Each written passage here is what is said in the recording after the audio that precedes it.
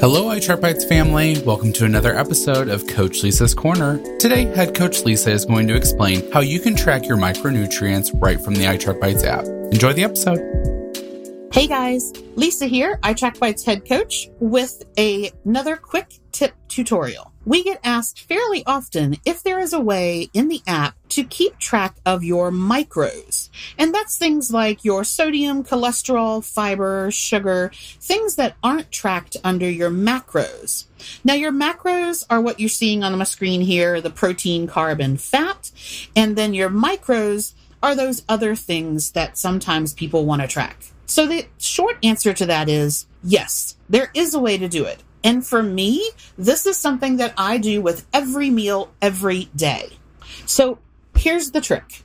Now, this not only works for those of you who are asking about how to track something as a meal, but it also works to really make tracking those micros much easier. I'm going to use my chicken crust rainbow pizza as an example. This is what I just had for lunch today, and it will show you, hopefully, really easily how this works. Okay, so instead of tracking each of these ingredients as an individual line in the tracking screen itself, I went into Recipe Builder. Now that is a pro feature only, but if you're a pro member, you can go into Recipe Builder and it takes the same amount of time to add each item as a line in Recipe Builder as it does to add it on your tracking screen. But here's the kicker.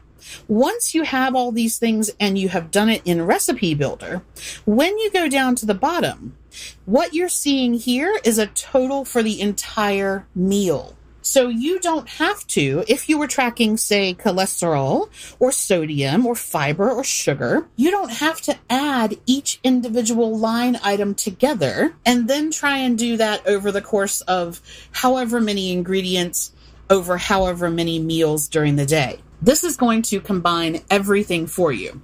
So anything that you had for lunch, you could just put together in one list in Recipe Builder, and you don't have to add the photo.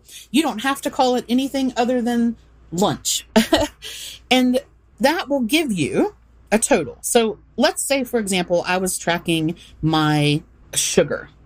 This tells me that this entire meal had 9.2 grams of sugar. Okay, perfect.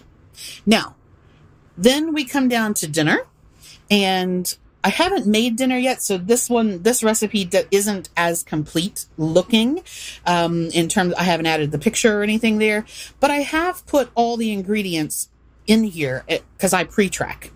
So when we go down, I can look at this and go, okay, this has 38 grams of sugar. Now, the only thing I need to know in order to calculate my total sugar grams for the day is I just have to add those two items together. I don't have to add, you saw how many ingredients are in there. You know, imagine if I had to go into each individual one and add them up. That's going to take way longer. The other benefit of doing it this way is that if I had leftovers, so let's say, for example, the chicken crust pizza, that I only had half of it. So I'm going to say, all right, I had a half a serving for lunch. I'm going to save that.